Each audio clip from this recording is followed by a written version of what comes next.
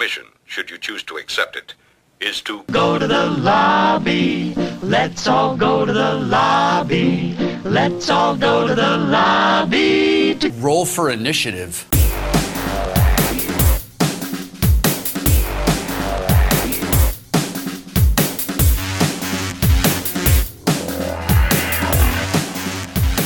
From the silver screen to the GM screen, Never Say Die asks, what can we learn from movies to enhance our role-playing game experience?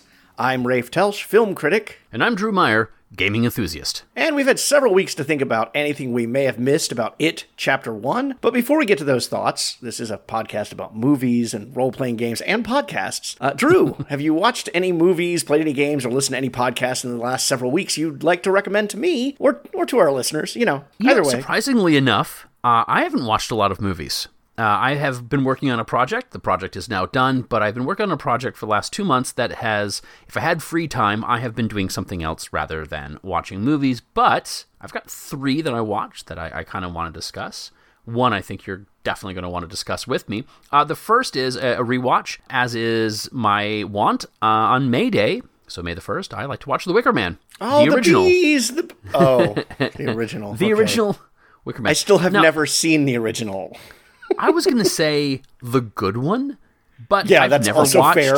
I've never watched the newest one. It's a fantastic film, and every time I watch it, I appreciate it even more. And every time I watch it, I am further convinced by the argument that it is a musical. And then last night, I was doing some house cleaning, and I just, I don't want to watch a new movie while I'm house cleaning because I'm not paying attention, I'm not giving my full. And I just had this urge to watch a Guillermo del Toro film. And I was looking on my shelf, and everything is kind of like a little intense. And I thought, what's not intense? It's quasi-problematic, but I thought, I haven't watched Mimic 20 years. So I threw on Mimic. Also never seen that one. Oh my. Okay. Yeah. Well, I will say that 20 minutes into the movie, I just stopped cleaning and just watched the movie. And it's one of those films where every time I watch a movie, whether I've seen it or not, if I haven't done the research, as soon as I'm finished with the movie, I go on IMDb, I look at the trivia, I watch a couple of think pieces or read some articles. I just like engaging with movies in that way. I'm in the exact same boat. And it's, you have this amazing... Del Toro is such an amazing talent, and there is such a distinct style to his work. And I took 2 friends to see this film when it first came out in the theaters because I had heard so much about Cronos, but hadn't seen it because I grew up in a town that didn't have foreign films. But I heard there's this new director, they've just hit Hollywood, they're going to change horror forever. I like insects, I thought this is going to be super cool, and we went and saw it, and it's fine. It's not amazing, in my opinion. And I was like, I wonder why. It seems, watching Del Toro's other later works, clearly the man's a genius. And the mentioned films, the Weinsteins are just meddling with this so much that he almost never made another film in America again. And we're very, very fortunate that he did. So anyway, watch that. Another reason to hate the Weinsteins, but probably lower on the list than many other reasons. I know that you and I have both watched the same film, so we'll talk about that at the end. So what have you watched that you would recommend? I've actually gotten into quite a bit of movies over the last couple of weeks. Not a great run, I have to say. My girlfriend wanted to watch the latest Broken Lizard film, Quasi, and it's terrible. It's awful. Don't watch Quasi. It's on Hulu. Instead, just click over a couple titles and watch The Princess, which I watched last year and think is a vastly superior Dungeons and Dragons kind of type feel. But Quasi was awful. And then that same weekend, my son, very uncharacteristic for him, decided he wanted to watch Peter Pan and Wendy, the newest of Disney's live action adaptations of their animated films. Wait, was this in theaters? No, this went straight to Disney Plus. Jude Law as Captain Hook. And it is not a great movie, but I do have this question for you, Drew. Is the story of Peter Pan a kids on bikes movie? Interesting. You've got kids getting into and out of trouble. They have their own agency. And in the case of Peter Pan, the location is certainly central to the story. Yeah, agreed. Yeah, I mean, we don't have a lot of bikes, but there's other forms of transportation that they use. I don't have a copy of Neverland in front of me, but it's one that we discussed really early on when we were talking about Lost Boys. Yeah. If this had been a better movie, it would have been considered for my pick for this movie because I get to pick the movie. I'm very excited about that. I think my main argument against Peter Pan being a Kids on Bikes story is the lack of a mundane nature to it. It's so magical across the board that it may be, I mean, certainly argument could be made, but normally what we're dealing with is a fairly mundane situation with one or two magical, horrific science fiction elements. Sure. I think it might be a little too much, but I really like the idea, and I think we could easily adjust it to that. I missed it. Did you recommend Peter Pan and Wendy? It's not bad. I think it certainly cleans up some of the problems of Peter Pan, the animated film, that haven't necessarily, aged well, but sure. And it didn't have the very uncomfortable semi-sexual tension between Peter Pan and Wendy that have existed in some film adaptations of the story. There's nothing like that here. And I appreciate that, because there are film versions of Peter Pan that I don't want to ever watch again for that reason. I get that. So it's not bad. I will recommend, first of all, I introduced my girlfriend to Clue because I quote it all the time. Anytime anybody ever says to make a long story short, in my head, there are voices that call out, too late! So I introduced her to that. And then I watched The Unbearable Weight of Massive Talent and fell in love with this movie. This is Nicolas Cage playing Nick Cage. And if you do exactly what you said you do, Drew, I do too, you finish watching the movie and then you dive into just even the IMDb trivia on the film, the fact that Nick Cage signed on to do the movie and then wanted to play the other role, the not Nick Cage role, until they signed Pedro Pascal. It's just a treat. It's Nick Cage being crazy. I loved it. I had a blast with it. I have seen that one. I really enjoyed it. Do you know what I did as soon as I finished watching The Unbearable Weight of Massive Talent? You watched Face Off? Nope. I watched The Cabinet of Dr. Caligari. Which is one of his movies I've not seen. I need to watch that one. Do you know what I did after I finished watching The Cabinet of Dr. Caligari? You watched Face Off? Nope. I watched Paddington 2. I made a joke about that just last night. And then the one that I know we both have seen, recent theatrical release, is Guardians of the Galaxy Volume 3, which everybody is going crazy about. I've heard many people saying that it is now one of their favorite trilogies, up there with the classic Star Wars trilogy and the Lord of the Rings trilogy, to which I have to say, I didn't find it all that fantastic, and I felt like it suffered from a lot of the problems that the current generation of MCU movies suffers from. So, I thought it had some good elements to it, but all in all, I wasn't as crazy about it. It wasn't one of my higher MCU movies. But I know you've seen it too. I have. So argue with me. What did you think about it? Well, as you know, I dislike anything that has anthropomorphic animals in it, especially if they're raccoons. No, of course I'm kidding. I love that stuff. Clearly, my role-playing game choices from the last couple of months have shown that I'm thoroughly interested and invested in that. So I think I probably thought of this movie a little bit higher than you did. It definitely feels like one that I need to go back and rewatch, because tonally, I went in expecting it to be the kind of romp that the other two Guardians films are. A romp with daddy issues is what you're going to get. A lot of stupid, a lot of action, and more stupid. And this film, if this film suffers from anything, it is tonally uneven, because at the heart of it is there's a lot of serious material going on. And then to balance that serious material, they go over with the stupid. And so I think it never really struck a good balance for me. But I enjoyed it, and I cried several times. I got very weepy and emotional about it. And I think the theater I went with, the university I attend, gave out free tickets. And so it was me and a bunch of other students. I was probably the oldest person there. But it was 40 minutes into the movie before the entire audience laughed as a whole. And that's saying something about that film. There's laughter throughout, but not as a whole. The whole audience laughed at one thing. But when the moments were emotional, I could hear sniffles throughout, crying. So ultimately, I liked it. I think it's a good film. I wouldn't say that it sums up the trilogy well, because I think all three of the movies are kind of individual, and they certainly all have their own problems. I liked it. I dug it. And there's a lot to mine for role-playing games. Lots to mine. After Thor Love and Thunder, the low bar is set so low now that I can just say any of them are good. Yeah, well, I have seen that. Sadly, I watched it at home rather than on the big screen, which probably would have upped my appreciation of it, which Nope. It has its moments. I still haven't seen Ant-Man. It's at the Dollar Theater now, and I still can't bring myself to see Ant-Man, and I'm kind of interested and kind of not. I don't know. I had fun with that one. Yeah. Sure. It's also not great, but it's fun.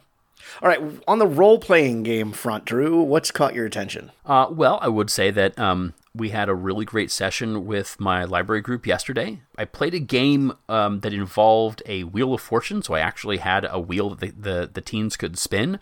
Each one had a symbol, and each symbol correlated to a challenge. I wouldn't necessarily a trap. None of them were good. All of them were bad. And that just prop where they had to stand up and spin a wheel in front of everybody, and then I would just like, okay, you got that? Oh, interesting. Never trust a smiling DM. I'm gonna read the scenario where they entered a room that was a like a tiled floor, and a disco ball appears above them, and they have to choose a tile to stand on. And I would roll one die, a 6-sided die, for one access, and the other 6-sided die for the other, and the disco ball would fire. They would light up. The floor tiles would light up like a Saturday Night Fever floor. And a blast of polymorph would come down. And so several of the characters were turned into squirrels before they finally figured out a way to escape the room. Stuff like that. Now, were they anthropomorphic squirrels, or were they just No, they were just squirrels? Squirrels with their character's intelligence, but the inability to do almost any of their other stuff. They still found good ways around it. Excellent storytelling was had by all. And I did make them act out what it would be like to be a squirrel. So there's a lot of nice chittering sounds and stuff. Yeah, so fun. I have hit the nice mark with my D&D group. It's taken me over a year to hit it, but I am finally writing/planning the right amount for an evening session. Mm-hmm. Like when I sat down and got them all together, we did our 0 session, and then I started writing, and I was like, this will probably be like 2 or 3 sessions. It was the next 8 months. I had way overplanned. And then we hit a session where I hadn't planned enough. So now the last couple of sessions, like I've had just the right amount planned out. There's not a whole lot that I have left for the next month, but at the same time, we're not falling short. And it's actually a really enjoyable thing from a DM standpoint to have that feeling, to be like, yes, we hit everything I wanted to hit. I don't have anything I have to hold on to for the next session in my brain. It's a tricky thing. The sweet spot for a gaming group, when you run one-shots at conventions and you know that you're going to be playing with people you've never met before who may or may not know the rules, and you only have 3 hours to 4 hours to impress them with a one-shot, there's ways to prepare for that. But if you're trying to cater for a specific audience, i.e. a gaming group, that takes some time. And it's one of the things where I appreciate it as a game master, and I appreciate it when my players appreciate me as a game master figuring out what they want. So now I've figured out my teens a little bit better. I know what they need from that experience, so I'm more likely to provide them with the gaming experience, regardless of the system that we're playing with, though it's always going to be D&D. They're like, I give them this list of all these other games. I'm like, no, we just want to play Dungeons & Dragons. Unless there's a Stranger Thing game, and I'm like, there is. It's called Kids on Bikes. And like, yeah, we're kids. We don't really want to do it. And they're like, yeah, right. That's fair. A couple of the things that have caught my attention. So there was a thing that was going around that Brendan Lee Mulligan from Dimension 20 came up with an emphasis role, which is good for narrative storytelling, which is if your player wants to do something story-wise and there isn't really a rule for it, this is for D&D, but this can be for any game. I think you could adjust this. You roll 2 die, and whichever roll is farthest from 10, that's the roll you keep. So it could be something really good, it could be something really bad. And this is one of those situations where the rules don't exist for it, or their character shouldn't be able to do it. Important for game masters. If it's going to break the game, don't do it. But if it is going to get if all of your players are excited for them to do something, and they shouldn't be able to do that based off of who their character is, like leap across a gorge, catch the falling goat, throw the goat into the portal and something, whatever. This is kind of fun because you're either going to fail spectacularly or succeed spectacularly, and that is in itself an exciting role, and I think Brendan Lee Mulligan. You shared this with me, and I absolutely love it. I think it's fantastic. Yeah, I mean, again, homebrew. I'm happy to pick up anybody's homebrew roles at this point in time because there's so many things going out there with new rules and etc. Anything that'll make it more exciting and more streamlined. Just as far as roles are concerned, I mentioned, I think, with my teens several months ago that we had a game where in a 3-hour session they rolled 13 critical failures. Again, Dungeons and Dragons, and in a total party kill. And they were okay with it, mainly because rather than treating it as a failure, even though I called it critical fail, there's still ways to mitigate those ones as both a player and a game master.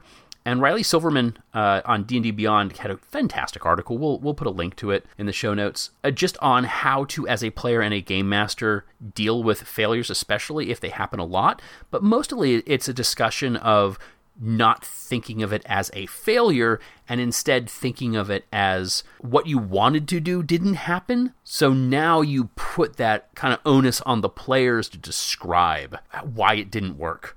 And that it takes the player out of that mentality of, oh, I didn't do it right, into, oh, I get to describe how my character messes up. Right. And I think it's an important rule. And, again, things like Powered by the Apocalypse, when you're dealing with 2 6-sided dice and, you got your 2 to 5 fails, 6 to 9 works, but there's a negative side, and then 10 through 12 succeeds and you do exactly what you want. That game builds that into it. And it's one of those things, especially with something like Dungeons & Dragons, where I've always felt that the game really is kind of like a binary, either succeed or fail, which, not really my thing. I really like more leeway to it. But well, speaking of D&D Beyond, also should talk about one of the things that caught my attention was that they released the next, I guess, wave of playtesting materials for D&D's next edition, whatever that's going to end up being. And the previous ones have been 2 character classes here and 2 character classes there, and a lot of them didn't pertain to my group because they weren't playing those classes.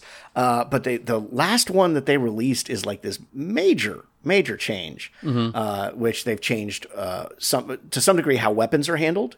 And that therefore impacts warriors, because warriors now have mastery over weapons, which gets them added effects as opposed to, a rogue using a dagger. A warrior who uses a dagger might be able to pull something extra off. Not warrior, fighter. But the idea of the fighter is a master of weapons. So they've created this new element to weapons called mastery. As soon as I saw it, I went, it's more rules. Drew is not going to buy into this.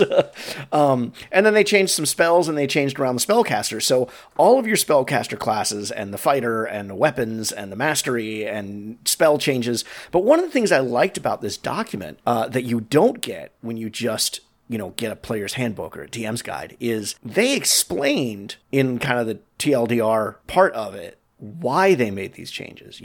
Players gave this feedback about warlocks, that it's not enough spells. Because my son plays a warlock. He's level 3. He only has 2 spell slots. He had 2 spell slots at level 1. It doesn't change. And so it said, players complained that warlocks don't get enough spells. So we've made some changes to be able to give them the opportunity to cast more. And the trade-off was that we took this away from them or something like that.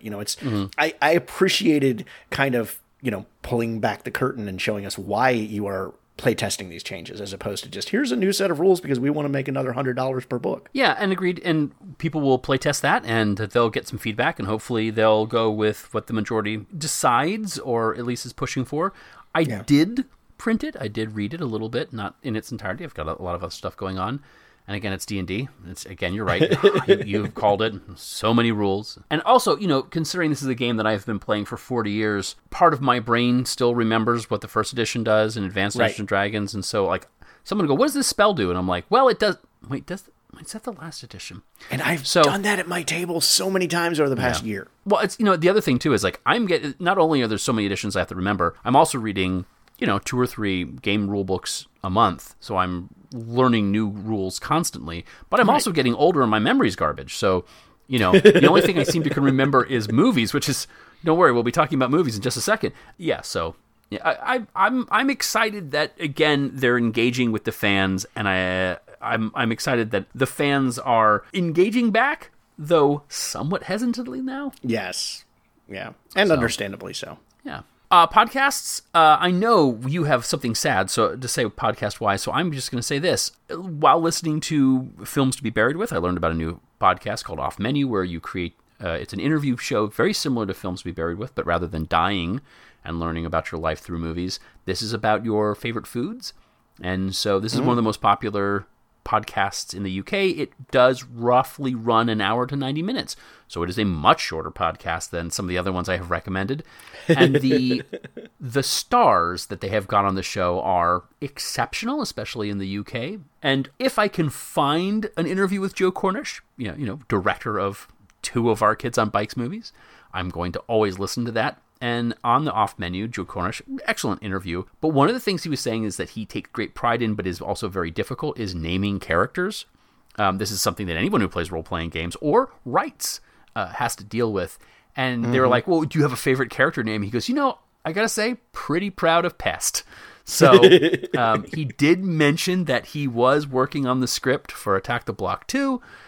Everyone who was in the original one is on board for coming back, so that got me really excited because that's the first confirmation I've heard from him that the project is being worked on and moving forward. So that was exciting. So if you're looking for that, again, it's called Off Menu with Ed Gamble and James A. Caster. It's super fun. So yeah. Yeah, a bit of sad news on my front. Last month, I recommended in the intermission, I mentioned the Double Edge Double Bill podcast, which is done by a couple of friends of mine. In that, when I mentioned it in that context, it was that they were having kind of the same conversation that we were having about certain films and certain filmmakers. And I just I felt justified in things that we say, hey, we're saying the same things. We're making the same points. We're getting the same things. That's good. And unfortunately, in the month that has passed since then, this week, in fact, as we're recording this past week, they have ended the show for good reasons. And at least one of them will have another show coming out in the future. I'm sure it'll be more movie discussion, but it's, they've been doing it for over 5 years. As someone who struggles to keep consistency with a podcast, I understand the struggle that keeping a show alive for 5 years can be. So it is a hearty goodbye to Double Edge Double Bill. Sorry, guys, we will miss you, but thanks for all the laughs along the way. It's a great podcast. Love listening to it. And I would like to say that last week I finally decided to build up the courage to ask them if I could be on the podcast. And when I went to see what they had been talking about most recently, I saw the announcement for the fact they were ending it. And I was like, well, too late. Yeah, timing's everything, Drew. It really is. It really is. Critical fail. Anyway. All right, well, let's get into our second opinions on It Chapter 1, which is the movie we've been discussing this month. Drew, did anything come to mind that we missed in the last episode or anything you wanted to add on to it? Oh, you mean the episode that we talked for an hour and 45 minutes? No, I think for the most part we covered... Hey, we talked for over 2 hours. That was the edited version of that conversation. You are an excellent editor, sir. I doff my cap to you, sir. The only thing I really wanted to say was that the film is surprisingly rewatchable. Yes. And that rewatchability is one of the highest compliments I can give a film. Now, admittedly, not every movie that is great is one that you can rewatch over and over again. I think we mentioned it on our interview with Brian Trenchard Smith, that The Seventh Samurai, a film I love, I can only watch every 5 years. There's something about diluting its greatness, or it's just, it kind of overwhelms me. And then there's movies like Tremors, where I can throw it on at any time I want and because it's a great film. Right. I think this is one of those films that, even though it is scary and it has those great jump scares and it has some gross moments, I think those levels of uncomfortableness that are in the film are done in such a way that the film is rewatchable. And, I've watched it twice in the last month, and I probably could throw it on again if I wasn't really wanting to watch different films. But sure. I think that just needed to be said. I think not only is it a good film, but I think it's one that I could revisit. I have seen it 3 or 4 times now since it came out, which, that means my revisiting of it has been spaced out. But still, the fact that there are some movies that I watch and I'll be like, yeah, okay, I've seen that now, and I'll never revisit again. Yeah. So yeah, I totally agree with you. I think it's a very rewatchable film. I almost rewatched it again just to get ready for the intermission, just in case something had, slipped my mind. I almost did too when it came to statting my draft because I felt like I missed something, and we'll talk about that in just a moment. Yeah. Well, I actually had a couple of things that I thought of as we were recording that it was just no longer the right time to bring up. So first of all, we talked in that episode, we talked about It Chapter 1. We also mentioned It Chapter 2. We also mentioned the miniseries. But what we failed to mention, and I had it in notes somewhere, is that there is a forthcoming series that will continue this story, or at least will begin this story, because it'll take place in the 1960s, called Welcome to Derry. And what little information we have is that it'll take place in the 1960s, that manifestation of it. So no doubt terrorizing kids, terrorizing adults, terrorizing the town. Some have speculated that will be kind of the origin of Pennywise, but I felt like the movie intimated that he came from farther back than then. Yeah, absolutely. We do know that Bill Skarsgård will not be reprising the role of Pennywise for the series, even though Andy Muschietti will direct several of the episodes. And in fact, he's writing the series along with his sister and a couple other people. So it will have Muschietti's fingerprints on it in some capacity. Just the actor who plays Pennywise will be different. That's interesting. And it's something, depending on what platform is running it, I will probably give it a watch. HBO Max. I will probably give it a watch because HBO Max has the money to throw at it. Which I guess will just be Max after the next couple of weeks. Right, it will just be Max. There's something else I wanted to mention. I kind of forgot about it. It's kind of movie adjacent. I saw a trailer for the new Flash, the Ezra Miller Flash movie, which I was not going to watch because DC's track record, not great. Ezra Miller, not great. The gimmicks of bringing certain characters from different universe back, other movies have probably done it better, but I am now going to watch this movie, and I'm going to watch this movie because the new Flash film is directed by Muschietti. So I think based on the quality of it, Chapter 1, I will give it a shot. Will I spend the money in the theater? I don't know yet, but I just want to throw that out there. So, Okay. The film's good enough, it made me want to see the director's other works. Sure. The other thing that I wanted to bring up that we didn't discuss, one of the problems I have with It Chapter 1, and again, it's a deviation from the novel, but Bev becomes kind of that stereotypical damsel in distress by the movie's end. The rest of the Losers Club has to come rescue her. And of course, my question is, out of all of the losers, why did it have to be the girl who is the one who needs rescuing? But you brought up a point during our discussion last time that actually suddenly made me okay with that. And that is Bev's fixation with fairy tales. Mm-hmm. And I need to go back and rewatch the movie. I haven't completely solidified my thoughts on that, but there is something to Bev's fantasy world of fairy tales and her becoming the damsel in distress that just sits right for me. And I need to explore that a little bit more, but I felt like it was worth mentioning that here was this aspect of the story that I didn't really like, and then suddenly maybe it's okay. Well, the other thing that's kind of problematic with the film is she is awakened by a kiss, right? So she has that Sleeping Beauty moment, but that works with Ben's character. Yes. In that and it's better than the alternative that was in the novel, Drew.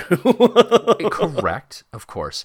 Now, let me flip this to you. What if it was Ben? It can't be Bill, right? Bill can't be the one who gets the deadlights and has Bev wake him with a kiss. That doesn't work. Could Ben have been triggered and floated via the deadlights, and Beverly kissed him? Or that to me would be a better representation of her fairy tale story, as if she was the one giving the kiss. I still think, even in the time that this movie was made, that's kind of a creepy thing to add in, but okay. Yeah, no, I agree. And, consent, hugely popular.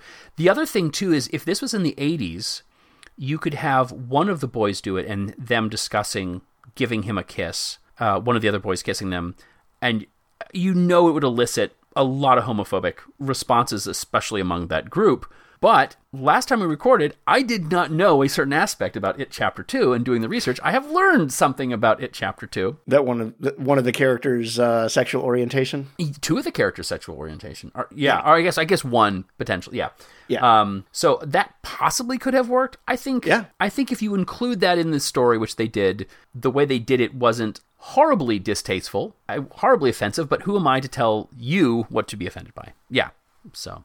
No, I agree. I think it's interesting that the Awaken with a Kiss and the fairy tale fixation, which they didn't really strongly emphasize, you have to kind of do what I did, which is like pausing the film and looking at people's rooms, because I find that amazingly fascinating, especially in this genre. So, yeah, interesting. What about on the RPG side, Drew? Did you miss anything?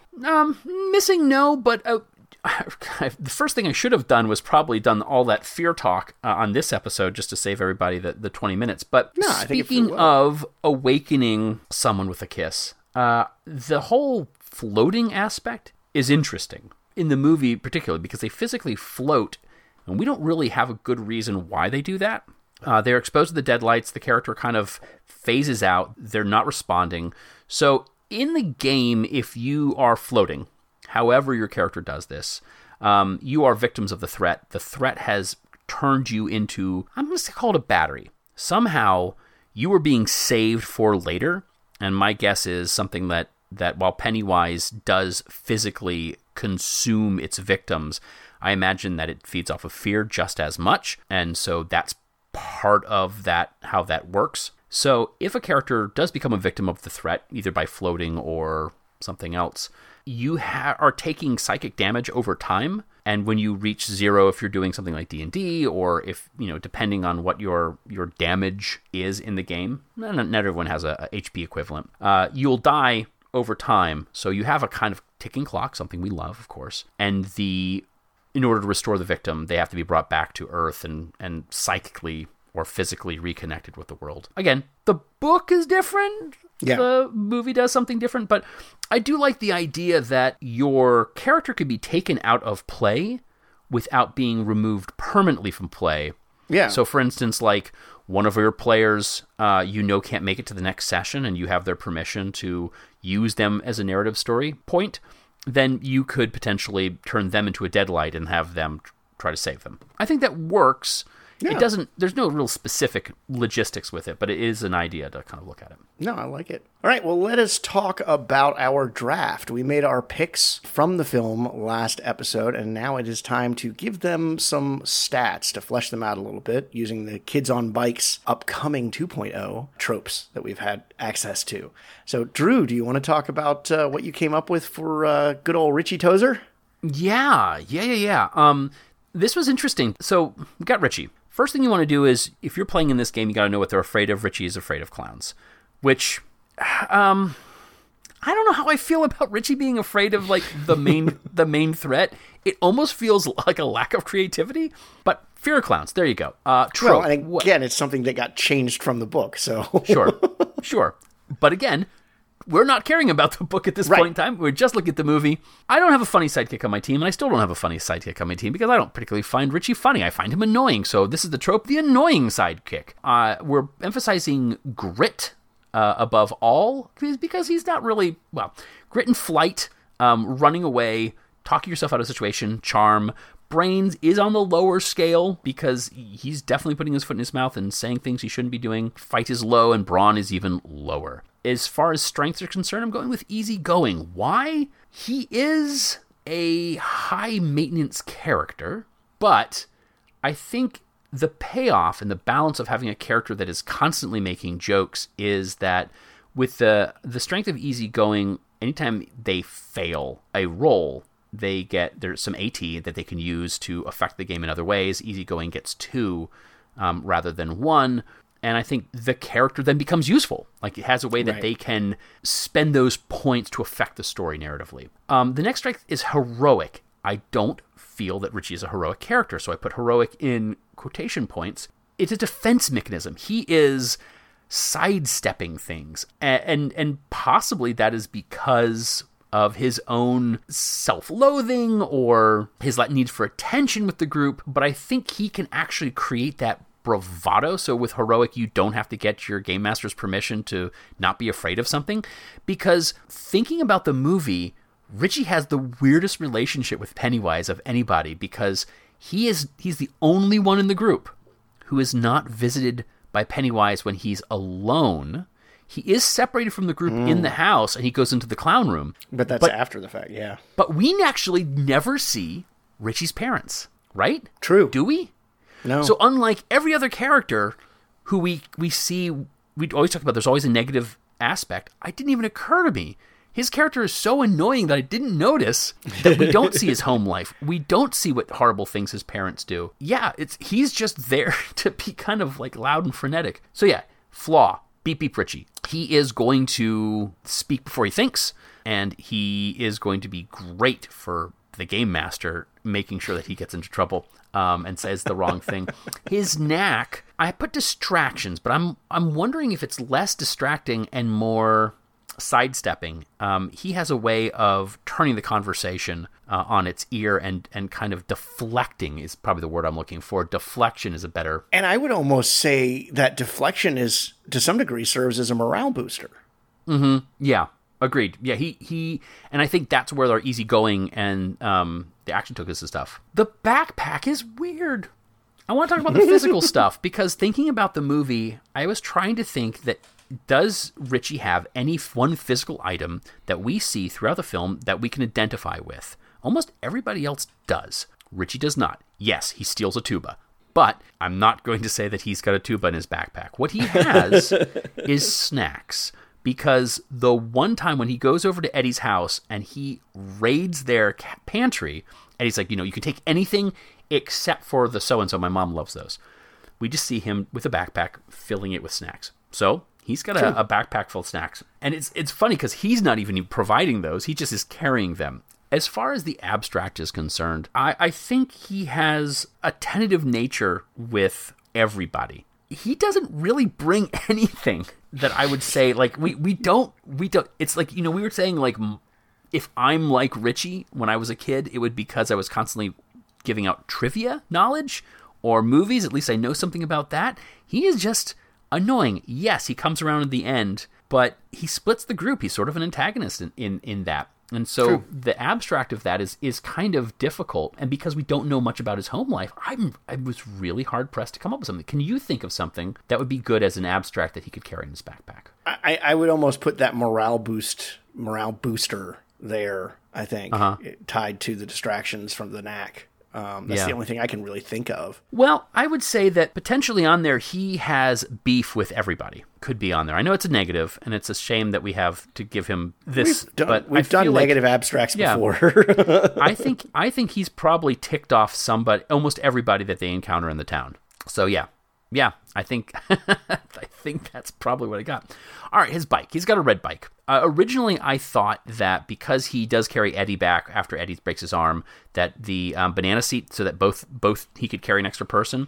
That's not really who Richie is. So I was looking over them, and I'm going with a red bike. In the second edition rules, what we have is it's ambitious. Not a word I would describe him, but it says that each adversity token that you spend during a game adds an additional +1. So the balance, again, is if he's getting 2 adversity tokens for failures, he is talking those failures up so much that he is flipping it for that kind of morale boost, so that between his bike and his strength, you almost want him to fail in the same way that there is a setup for this in Monster of the Apocalypse. I think they call it the Mundane. That's the kit for that one. It's essentially Xander from Buffy as the Zeppo, whereas like... yes, he doesn't have powers. You've got a wizard and you've got a slayer and you've got gods and you've got monsters on your team and you're just this random person, but you are what that playbook does is every time they fail, they get to spend those points even more so. So they affect the story in ways. They get those morales. So I think that's what we're going to do. And the upgrade would be trading cards. And trading cards is put them in your wheel spokes and they make so much noise you get +1 to any rolls that are distracting. So I think that works out really well. I think you give him the Richie the lookout roll and the if we get into trouble, you know what to do. It's like, why am I always the one? Because you're the best at it. I guess you're right. So there you go. I don't see Richie making your final roster for some reason, based on comments you just made. I would say the same thing, and depending on your next selection and my next selection, I think there's a very good chance he makes it. Okay. Not because I want him on a team, but because I think he needs to be on the team. We'll see. How about Beverly? You have Beverly, a far more interesting and well-rounded character. And interesting made it hard to do again. Of course, but those are the characters that are worth playing. As you said, starting with the fear, and for Beverly, that fear is her father. When you get into it, chapter 2, that really plays into it, that it is her father is what she was most afraid of. She carries that throughout her life. So, well, having not seen, I agree with you. She's definitely her father. I mean, even the blood in the bathroom, the fear isn't this as much the blood in the bathroom as, oh God, this is going to get Dad's attention and he's going to be mad about it. Oh, that's not how. See, so my take on that is blood and hair is puberty, right? Right. Like you're developing hair where you didn't have, and you get blood being blood. I think her fear is also her father, but it's also her developing her puberty and who she is becoming, because the whole town sees her in a certain way. I'm not saying you're wrong. Clearly, she's afraid of her father. See, I think it's puberty and the idea that the abuse she gets from her father can now have more consequences. Yes, agreed. So yeah, I think it's her father. I had a heck of a time trying to pick a trope Yes. And I don't do the Drew thing where I just kind of make my own and juggle stuff around. Maybe I need to do that. So the rules are in there, especially in second edition, to create your own. Yeah. I know. I'm not. That was not an accusation. That was just I just haven't gotten to that level of this yet. Maybe by the time we reach the end of this, 2 more movies. So I went with the young provider, except for she's not really a provider, so I called it young self-provider. Agreed. And mostly because of the stats. The stats give her grit, brawn, charm, brains, fight, and flight. And I originally really wanted her to have a higher charm and a higher fight and flight. And then I was like, well, she's not. Just because all the boys are interested in her doesn't mean that her charm level is that high. And the truth is, the fact that she endures what she endures without having some sort of complete and total emotional breakdown means she's got some grit to her. So I decided agreed. That's the stats that I kind of liked. For her strength, she's rebellious. Do you know how we know she's rebellious, Drew? How do we know that? Because she smokes cigarettes. Yeah, there you go. Oh, so wait, you have a trope that says young provider, but we talked about self-provider and smokes cigarettes. Is she the Chris Chambers of the losers? She is. She kind of is. Because she brings everybody together, doesn't she? Yeah, so she's rebellious, and I think she is heroic, even though we didn't get the full chance to see her do that because she's taken out for the third act. But her flaw is, and I went back and looked at the test version of second edition, the idea of the flaws and everything can come from, and the abstract, everything can come from, bring that from their background. Don't just throw labels on it. Right. And she is insecure, and she stands her own verbally. When she's assaulted at the beginning of the movie by the other girls, when they dump the trash on her, she stands her own verbally. But, think about like the fact that she cuts her hair. Oh, yeah. That's a mark of insecurity. So I liked that. For her knack, I decided she has a 5-finger discount as her knack. Well, I applaud you for not going with the obvious thing, which would have been distractions through flirtation, because definitely focusing on that aspect of her character is not what we want to do. And I think 5-finger discount works perfectly. Yeah, I was really trying to avoid that part of it. So, in her backpack, I put her abstract is that she is fiercely independent, because this is a result of her mom died when she was young, and her dad is abusive and is not really much of a supporter, which has led to her being fiercely independent. And the physical aspect I put in her backpack is cigarettes. And one other thing, and I don't know what it is, she always has a key around her neck. Is that a bike key to unlock her bike? I think that's her house key. Okay. I don't know. She always has every picture I could find in the thing. She always has a key. That's a good dangling. Point. So I think certainly house key makes a lot of sense. I certainly would award players if they came up with an alternate, like she keeps something maybe that locked up somewhere in Derry. Yeah, a fun little twist. I like that idea. Yeah. For her bike, it is blue, which is trustworthy, so she gets a +1 to charm checks. That's really of the different stats and colors that were given the best match that I could come up with for her. And her upgrade is a basket, which means once a day she can pull a common item out of the basket. Most likely she got that from shoplifting. I like it. I like it. Yeah. No, I think it's a really good take on that character. Excellent. All right. From social media, Drew, what do we got? Social feedback, shall we say? Well, last time we recorded, we were like, hey, we're recording tonight. Anybody have any questions? And we recorded before we actually checked those questions. So we did get something from Sarah, and Sarah asks, several times you have talked about a team of Corys. Although your choices haven't skewed that way, correct? I would love to hear your thoughts on how that might play out. I can just imagine Teddy, Edgar Frog, and Mouth questing together. Would they succeed, or do they just get in each other's way? They do not succeed. They do not succeed. They don't even get to the destination without a fight breaking out between the three of them. Agreed. Completely agree. Though, with technology and deep fakes the way it is, I think this is an excellent adventure. I think the tenacity of Edgar Frog... Okay, so here's how this would work as a team. Frog is going to be the leader, even though Mouth wants to be the leader and Teddy wants to be the leader. So they all want to be the leader and no one's going to listen to the other one. But I think Edgar, through the physical force, is going to do things.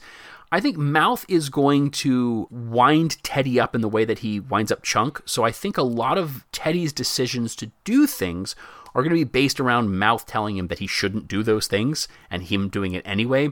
I think Teddy is always going to be the loose cannon of that group, and is going to cause a lot of issues, but will also prove himself when it really matters to be quite brave, and that will impress Frog.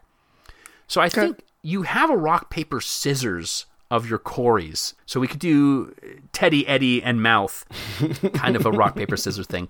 Would they succeed? Ultimately, yes. Will they get in each other's way? Ultimately, yes. But I think it works, and actually, it's something that I think I would have more fun as a game master setting that up than I would maybe as even a player for those characters. I am ultimately glad that I did not go the team of Corys. Coming soon from Drew and Rafe Productions, Teddy, Eddie, and Mouth, a new card-based game. No. What is Mouth's real name? Oh, I've forgotten. We could probably add an E to it somewhere. Clark. Please tell me it's Frederick. And it's Clark. Teddy, Eddie, and Freddy. Clark? Clark. Oh, no. That's weird. That just seems wrong. Anyway, so I hope that answers your question. And it's certainly one that we have been thinking about. Rafe, crowdsourcing. Yes. There's a couple of things that are coming out, too, that I already know that I'm going to get. One is called Badge Quest. It's already out. And I think they basically came out a while ago as far as a crowdsource, but you can buy it now. It is a Kids on Bikes that focuses on scouting. Again, there's a lot of these out there. Do I need another one? Absolutely not. Will I get it? Absolutely will. Just because I'm so enamored by this genre that I want to read every single book on it. And if there is even one or two things that I can steal from it to make mine and my player's game better, I will do so. And then the other thing hasn't come out yet, but it is coming. It's from Rowan, Rook, and Deckard. I haven't discussed Hardy Dice Friends in a while. I did go back recently and listen to the episodes where they talked about my suggestions, because that's the kind of the ego I have, I guess, at this moment. But yeah, anything that they put out is going to be fun. But when you play a game in which you are an elite band of vampire commandos with only one mission, drink all of Hitler's blood, and it's called Eat the Reich, sold. Like, I don't need to know mechanics. I don't need, assuming this book isn't going to be costly, I'm going to buy it. So there you go. What do you got? From Everyday Heroes, which I've talked about on the podcast before, one of the things they've done is they've put out a set of licensed movie type content. So I got the subscription, so I'm getting all of them. But they have like worlds, kind of like GURPS, but not really, but different worlds that are based on cinematic movies. Kind of like what we do, but a little more extreme. So they have like The Crow, and they have Highlander, hasn't come out yet, Escape from New York. But the two of them that they've done is Pacific Rim, which, who doesn't want Jaegers versus Kaiju, and Kong Skull Island. And what they have now announced, they've just put out on Kickstarter, are cinematic adventure paths. So they've taken these worlds that they've created and they've given you an adventure, a series of adventures that will take characters from level 1 to level 10. And that's what I wanted. Not that I want to run it, but I just wanted one as a model of, okay, how you put out the book that talks about the world and how to create a gaming experience in this world that isn't just recreating the movie, which is exactly what we do here, but how do you actually do it? And now they're putting out these 2 cinematic adventure paths that show you how they do it. And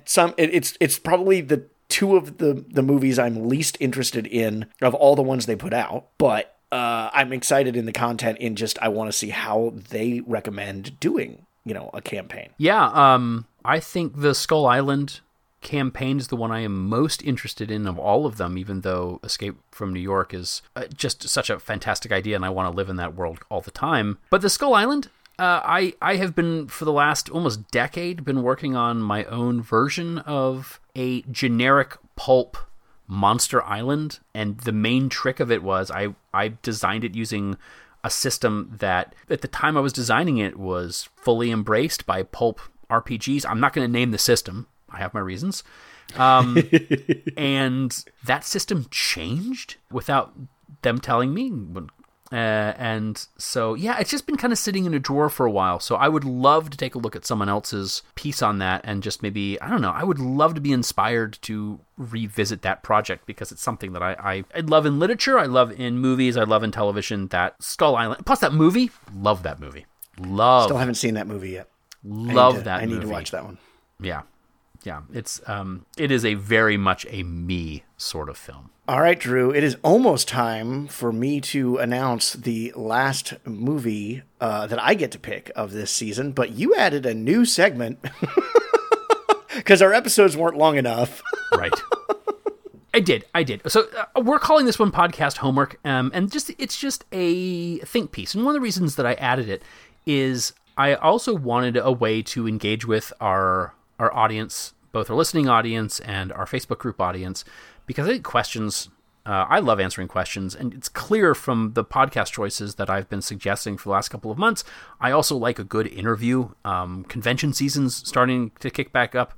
I'm going to a lot of conventions this year. I'm going to be doing a lot of interviews, and so it's just something that's been on my mind. So asking questions, particularly about something like role-playing games and movies, two things that I love, makes sense. So my first question essentially was, what character's job and situation from a movie would you most want to play in a role-playing game? And the reason I said job and situation, let's say that you're like, I've always wanted to play a mad scientist or a kind of crazy scientist character. Well, you could go the time-traveling scientist route from Back to the Future. You could do a scientist in a monster movie kind of a thing. So it's not just the job. It is the scenario. And I'll give you a peek behind the curtain.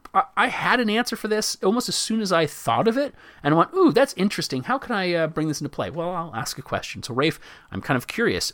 Did you find a character with a job in a situation from a movie that you would like to play in a role-playing game? Well, this is a fun question for me because it actually ties to one of my favorite role-playing experiences that I've had, which is when I was in high school.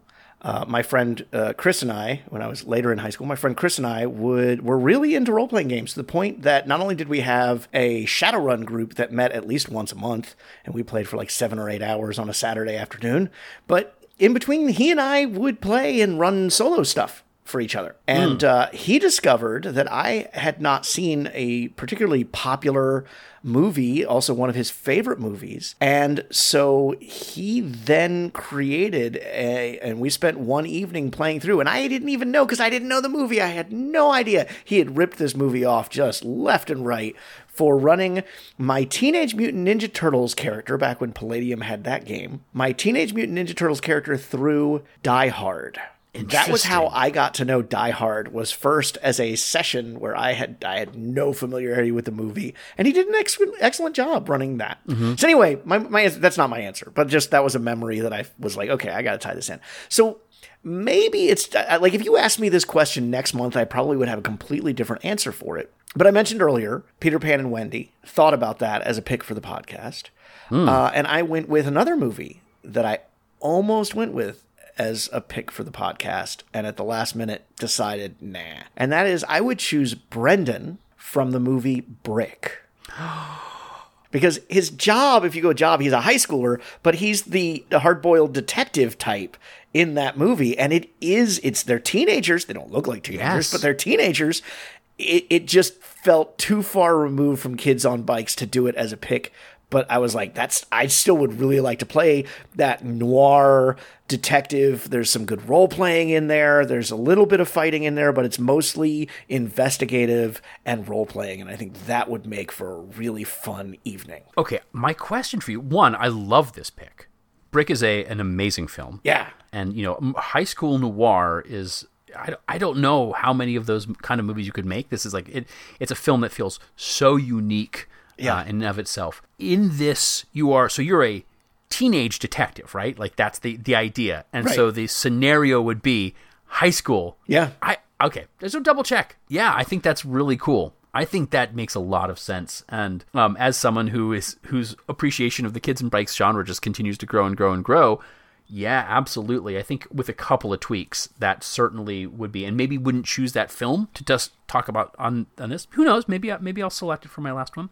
But it wouldn't take much to tweak it to take care of that. So that's really cool.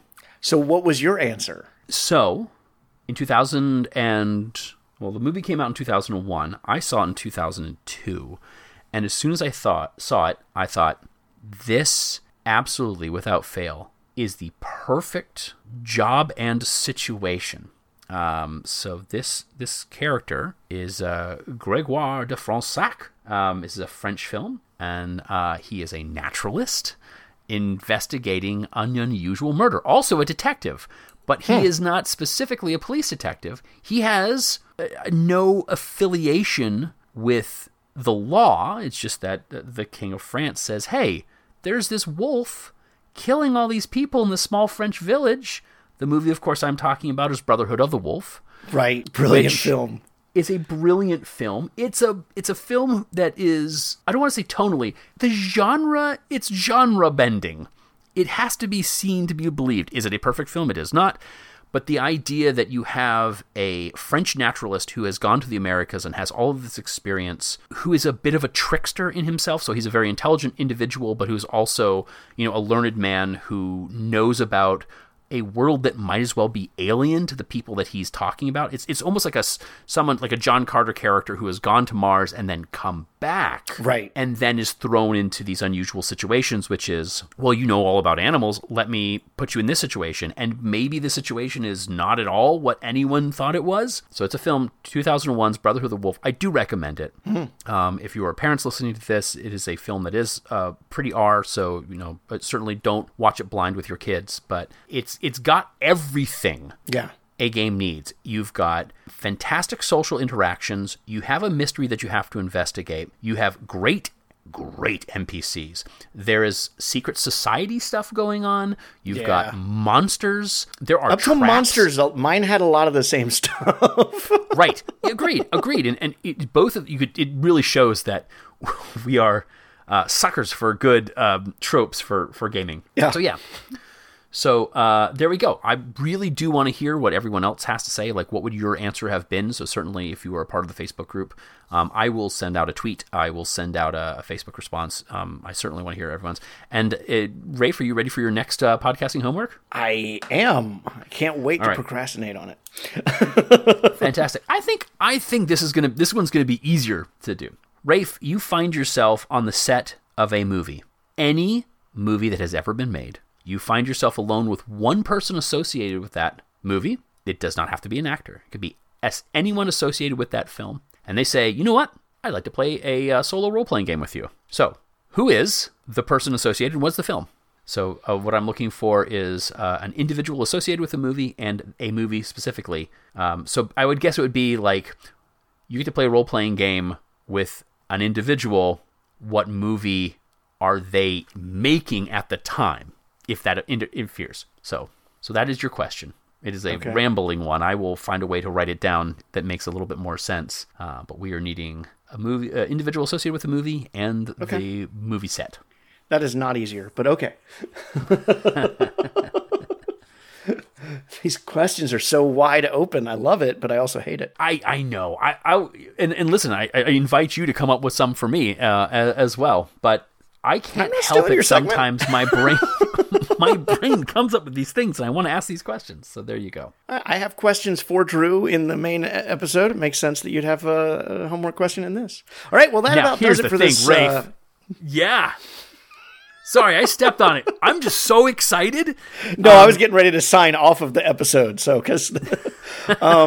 so you don't have to give your last pick? Yeah, exactly. Because I had a heck of a time with this. I've already mentioned two other movies that, and like Brick, I had completely gone, okay, it doesn't have bikes. Who cares? Bikes aren't actually part of our criteria. We complain about them not having bikes, but the truth is we've had more than enough movies that haven't had bikes. Let's do Brick. And then the problem is it doesn't really have enough characters. It's another one of those. It's really a solo character, solo protagonist. So I put it off, but I went back and looked at the movies we picked. I went back and looked at my list of movies from the very beginning, and the truth is, following up it chapter 1 is a really hard task because we both ranked that movie so high, both as a movie and as a Kids on Bikes story, because it is so perfect in especially the Kids on Bikes regard. So anything I come up with is gonna fall short compared to that. It's like, now I know how you felt having to come up with a pick after Goonies. So I went, okay, well, what do we have left? I have picked quite a few films based on nostalgia, and I've picked one movie in particular that I went into blindly. Right. And really enjoyed. And that was fun. And I went, okay, you know what? Here are these lists of Kids on Bikes movies that everybody recommends. And there's a pick on here that I have never seen and probably should have. Mm-hmm. It's not a great follow-up to It Chapter 1 because it's in that Kids on Bikes horror subgenre. Oh, I am so intrigued because I'm wondering if what you're going to pick would have been my next pick. And, well, there were two on the list that I really still want to see that I've not seen. And I went with the earlier one rather than the more contemporary one. And that is, I have picked for my last pick for this season, 1987's The Gate. Oh, my God. Which I have not seen. Oh, my God. I've watched the trailer easily 8 times now and gone, I cannot wait to see this movie. Why have I held off, 25 years or 35 years to watch this movie? Well, I'm going to tell you this right now, Rafe. I already have my draft pick picked. Because prior to us even discussing this podcast, I watched The Gate for the first time in the last 3 years and went, man, that is a great Kids on Bikes character. Wow. Here's the crazy thing. There are 2 must-have movies on this list left, and I thought for sure you were going to choose one of them, and you did not. And so that is going to make it real interesting when it comes to choosing which one I'm going to do, but I cannot wait to discuss The Gate with you. Please make sure you watch the remastered version, because they did a really amazing job with it in the last 5 or 6 years. Okay. And I think you are in for a real treat. And I think the same is to be said for any audience and listeners who want to do that. And that is brilliant. So join us in 2 weeks for our discussion of The Gate. Until then, you can find the podcast on all podcatchers. You can email us at the Never Say Die Podcast. It's all one word, @gmail.com. You can find us on Facebook at Never Say Die Cast. It is a thriving group and full of very interesting people with good questions. You should be one of them. We are on Twitter at Never Say Die Cast. Thanks to Chris Talent for our wonderful theme song. We really appreciate it. And Megan Daly for our show artwork. And if you like what you've heard, why not leave us a 5-star review on one of those podcatchers? It helps others find the show. It makes us feel loved. We've already addressed Drew's ego need here to be wanted and loved and such. And remember, even if all the other characters in your party are played by the same actor, never say die.